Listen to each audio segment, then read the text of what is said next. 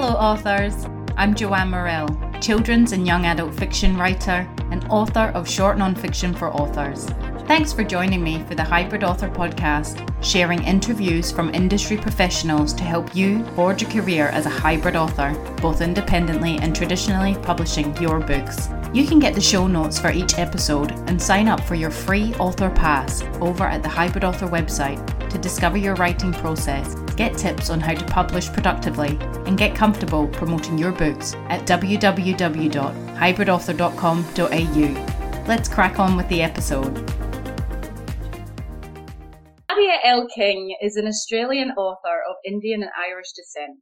She is a children's author and short story writer who believes passionately in the power of stories to make the world a better place. Her books for children include Claire Malone Changes the World, an empowering and inspiring picture book for young children, The Lost Smile, a picture book with themes of cultural diversity and emotional intelligence, and Jenna's Truth, a young adult novella telling a raw and real tale of cyberbullying. Nadia's short stories have been published in Australia and internationally. She is the winner of the 2020 inaugural Maureen Freer Literary Competition for the short story category, and in 2019 she was awarded the Stuart Haddo Short Story Prize. Nadia is currently undertaking postgraduate studies in English and creative writing. She lives in Western Australia with her family and an ever-expanding collection of books, which we can see behind her. Welcome, Nadia.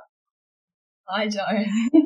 Thanks for being on the show. Your judging experience is extensive. You have been a judge for the Trinity College's Brother Jerry Faulkner Writing Competition, the Tim Winton Young Writers Award for the upper primary category, Just Right for Kids 2020, Pitch It Competition in the Junior Fiction and Young Adult category, Golden Pen Award for Scribblers Festival, the City of Belmont's Read Out Loud Awards Primary School Children, and a judge for Writing for Life Junior Writing Competition for Donate Life, and your very first judging experience for the Ruby Award run by the Romance Writers of Australia. Wow. I didn't even realise I'd done all that. It's quite a list when you read it out there, and that's a span over from your first judging experience in 2016 to now 2020. That's no mean feat. Is this something you sought after early in your writing career, or have organisations approached you to become a judge? For the Ruby Award, I must have seen something and I put my hand up because I was writing romance at the time, and I thought it would be a great way to learn how to do it. So I did that for a couple of years.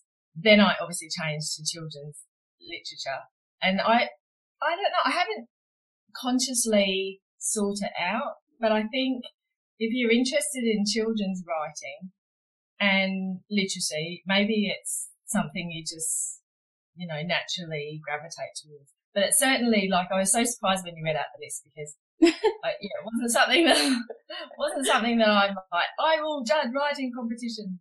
Go, yeah.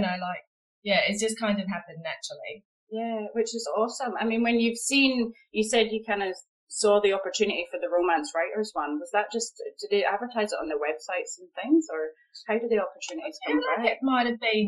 I feel like it might have been like a LinkedIn thing, or definitely social media. Never discount social media for finding out about opportunities. So I must have seen something, and I only went on as I didn't go on, I was so at arm's length from the process. I was really just as a reader, because readers are just as good at, I think they're probably better at judging whether or not a story works. Yeah. Someone who's trying to learn the craft. So, it was just a really, very interesting that that it looks as if I'm tried to do it when it's just sort of. Yeah, no, well, I did wonder. So when you're kind of applying and things like that, do you have to state what kind of books you read, and are they looking for that specifically? Are they looking for specific qualities? I was thinking about probably.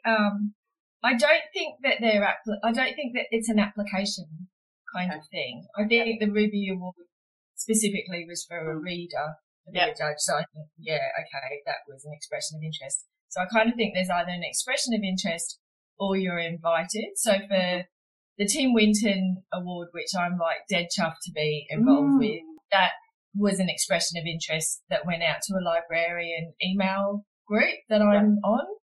So that's how I found out about that. And I was pretty quick, like I saw it and I was like, drop everything. I would love to do that. I just want to be close to Tim Winton. So that happened. And then for the Golden Pen, I was just like incredibly fortunate to have, I'd done work for Scribblers Festival. And so then they asked me if I would be one of the judges. But I kind of think that the industry standard is invitation, because I don't think, you often don't know who, because I submit for a lot of short story writing competitions, and often you won't know who the judge is. It's not like an advertised thing. It's like I guess it protects the judges. You don't know who they are. I mean, and then also there are huge, big competitions where everyone knows who the judges are. But and with part of the panel, for each individual one, do the organisations kind of coach you on how to be a judge or what to look for? Is there kind of set rules that you're supposed to be following when sort of judging the submission? Terms and conditions for every competition. And often, like, you'll hear a judge give their judging report and they'll say, and we had to discount, or whatever that word is, where someone, we had to not use, there was a bunch of stories which we couldn't count because they didn't meet the terms and conditions, which as a writer is really interesting because that's what you have to do for a publisher, right? Or for any submission, you need to set it out the way they want it. So I think it's a good way for emerging writers, follow the terms and conditions. Don't do all the work and then have your name on it if they don't, because usually submissions are judged blind. So I think that's one thing that you need to be aware of is the terms and conditions. But for judges, usually you're not coached, but there is like particular selection criteria for each, or maybe a marking criteria is a better word, I guess. And so, like the way I approach it is I kind of approach it almost like a teacher, I guess. Like I assign, so I break down each criteria, and then I assign numerical values. I might weight, one higher than the other, and then that's kind of. But I'm always looking for the wow factor. But late last year, it was interesting that you asked this question, because late last year I went to a high school that has a writing group. And the librarian specifically asked me to talk about what are the kinds of things judges are looking for. So I prepared a sheet. Oh, wicked. So I've kind of got a list of what you would want to sort of tick off if you were submitting a story. So you want a well-executed story that meets competition guidelines, but also has a clear beginning, a middle and an end. I particularly look for clarity of ideas and a satisfactory resolution. Like you want to finish the story and go, yes, that was good. I also look for strong, authentic and distinctive voices. Writing that shows rather than tells. That's kind of like one of my pet peeves. Uncommon genres and settings. It's really good to see something that's different. Well-edited writing, obviously. And a balance, sort of that balance between light and shade, but also a balance between dialogue, setting and action. But I reckon at the end of the day, judges are just like readers. So we're looking for originality and creativity, and then we want stories that will surprise and delight and entertain us. So we want to be wowed just like any reader does. Yeah, of course. No, fantastic. Thank you. Do you obviously have to read every single submission, even if you're kind of getting halfway through and being like, oh my gosh, some people haven't adhered to that list you've just provided there. Just reading each submission once, you don't go over it twice? For the first cut, because say for something like the Tim Winton Award, I would have like 100 entries. So this is how many we have. So I think there's about 5 or 6 judges in the upper primary category, and we all have about 100 entries. Wow. And then we cull that list to a short list, and then as a group, we then make decisions on what we'll put forward to the entire panel as our winners. How long have you got to make that cull? How much time do you have for the judging? It's usually pretty tight. It's usually a couple of weeks. So And I was thinking about this. I actually do spend quite a few weeks a year just doing judging.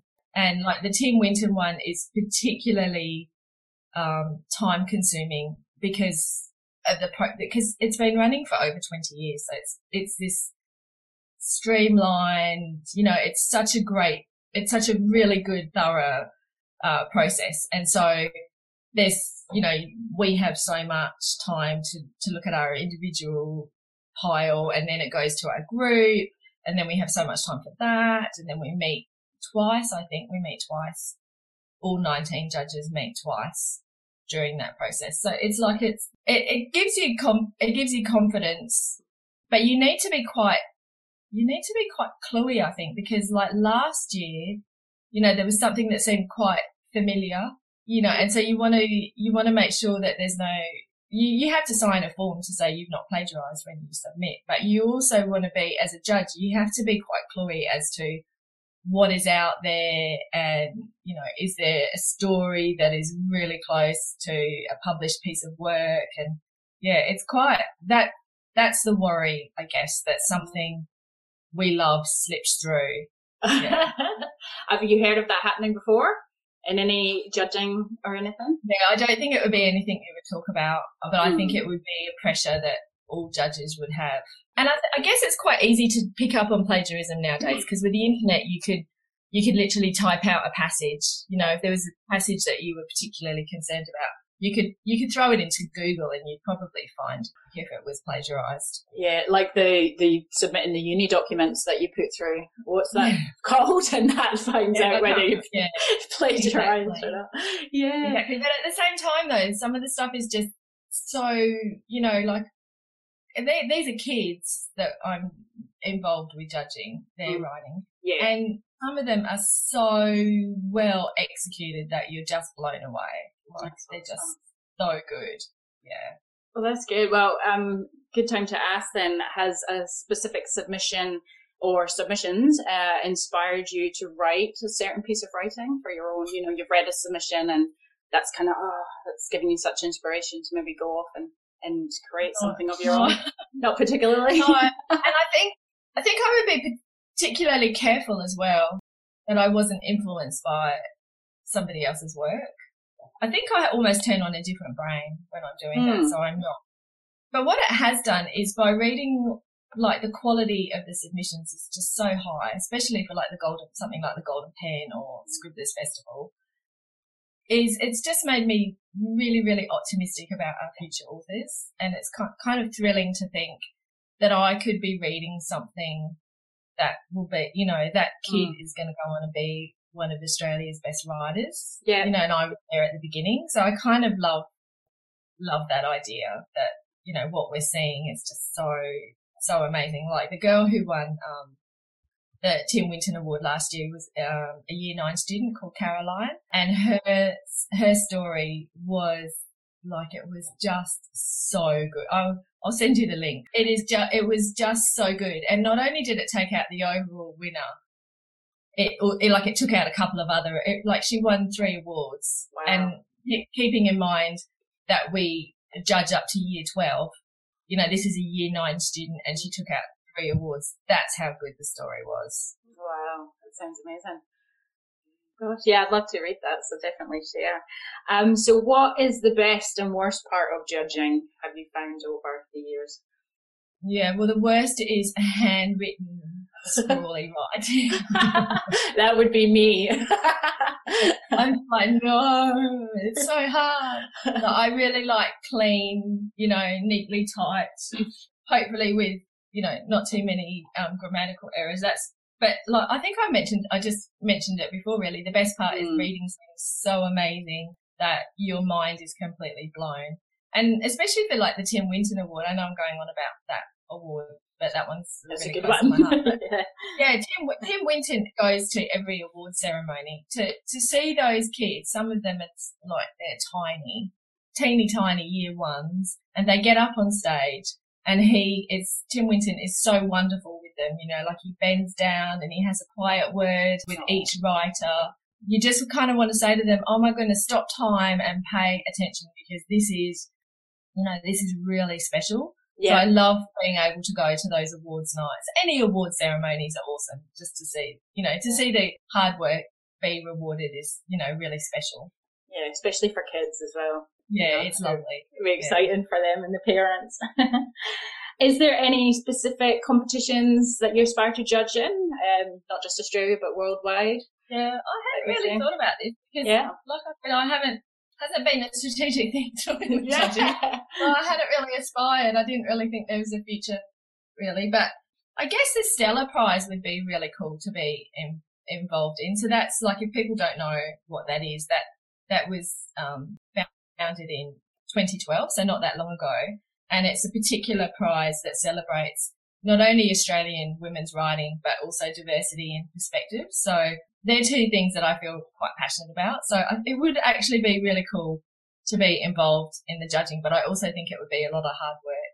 You have to read a ton of books and it's public, it's very public, like who you choose. But yeah, I think that would be pretty thrilling to be involved with something like that. So you've obviously mentioned before, like the judging can take up some of your time and things like that. So I would assume for the Tim Winton, are you being paid for your time there? No, that's actually voluntary. Yeah. Okay, so, and I hope I do that for like, Love, 20 years. Yeah. It would be rare that you would be fully financially compensated for your time because it is very time, it's pretty intense. It's a big commitment. But you may get like an honorary payment that will sweeten the deal thing. But yeah, generally you're not fully financially compensated. But the thing is that most people that are involved are really passionate about children's writing and literacy. And so the bonus is, okay, you may not be getting paid for your, completely for all your time, but you are getting to spend time with people that have the same passion as you, and I think you're adding something to the community. So I think the rewards are more than monetary. Oh, I was going to ask you how, how the judging, the competitions have helped your author or writing career, but I suppose it's through networking and meeting, like-minded people. Yeah, definitely. And I don't really think that it has helped. It may have slightly raised my profile, but it's not like schools are hammering on my doors and going, "Oh, you're a Tim Winton judge, please come in." Yeah, but even still, like even the children who enter the competitions, they would maybe see your name as a judge and look up your work and even some of the schools that you have been a judge for, they might stop your book in the libraries. Well, hopefully they do regardless, but maybe. No worries. Yeah, so is judging something you would recommend to other writers and authors to undertake in their career at least once? No, I think anything with writing is, if you enjoy it, do it, right? Like, so if reading 100 entries, kids' entries, is not something that you want to do, don't do it. Like, do something that you enjoy. But if it is something that you enjoy, then keep your eyes open because, surely, like me, you will see opportunities, and you can go for it. But I really think, go in almost with an open heart if that's what you want to do. I was going to also ask you about what advice you would share with authors and writers who might want to achieve becoming a judge on a panel one day. But I feel like you've probably touched on that, sharing like the list of, when you're submitting and things like do's and don'ts. I guess another good skill for a judge, but I think if you're a kind of an active reader, you would have it anyway, is reading actively, and critically and being reflective in your reading, which if you want to write, then they're all things that you should try and practice anyway. So, but I think they're the kind of skills that make you a better judge. And I can certainly improve in that area. But I think it's something to aspire to, that reading reflectively. So many more years of judging for you to come. Hopefully on the Tim Winton. Yeah, or the Stella. That's great. You're currently traditionally published for all three of your books. Have you ever considered independently publishing at any stage in your career? I haven't considered it up until now. I know how much work it is to independently publish. I just don't have the time to commit to that. But I would never say never. And I think there's certainly room in the industry for traditional, and I'm not with the big five, I'm just with a small press, so I think we need diversity in everything, and in who's publishing I think it's important to have diversity as well. So I would never say never, but at the moment I just couldn't. I know how much work it is. I haven't got the time. Yeah, it's a lot of work. Yeah. So you're currently published with Dixie Books or The Lost Smile. How's that going? Is that all coming together? Yeah, it's I'm launching at Subiaco Library, which I know you've been. You went to my other launch, Jo, and they just do such a fantastic job. Like it will be a dream. We're lucky because with COVID times we're still able to have an in-person launch, which is really good. But the numbers are capped, and there'll be social distancing, and it won't be as free and easy as the Claire Malone book launch, I would think. But yeah, it'll be really. I'm really looking forward to it. I love celebrating your book, hard, Yeah, you have to. I think your hard work. How has your experience been with Dixie Dixie Books, as a traditional publisher? Dixie Books are great. They take a different view, I guess, to an Australian publisher because they're looking more at a global market. So, are they based in London? Yeah, they're based in London.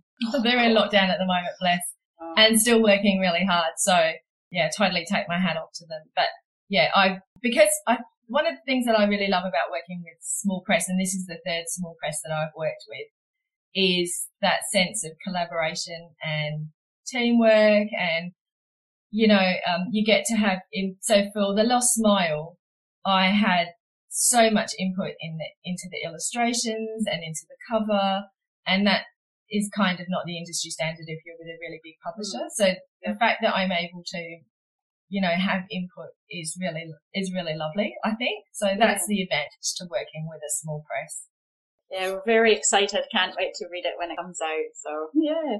Would you like to share where people can find you online and follow you and where to buy your books? So if you're in WA or Perth, West Books in Burswood carries all my books, and also Paperbird Books in Fremantle, which is a brilliant children's store. I know a lot of people are I like to buy online as well as support independent bookstores. So there's free postage available from Book Depository and also Blackwell's in the UK. So obviously with a UK publisher, they're good outlets for me.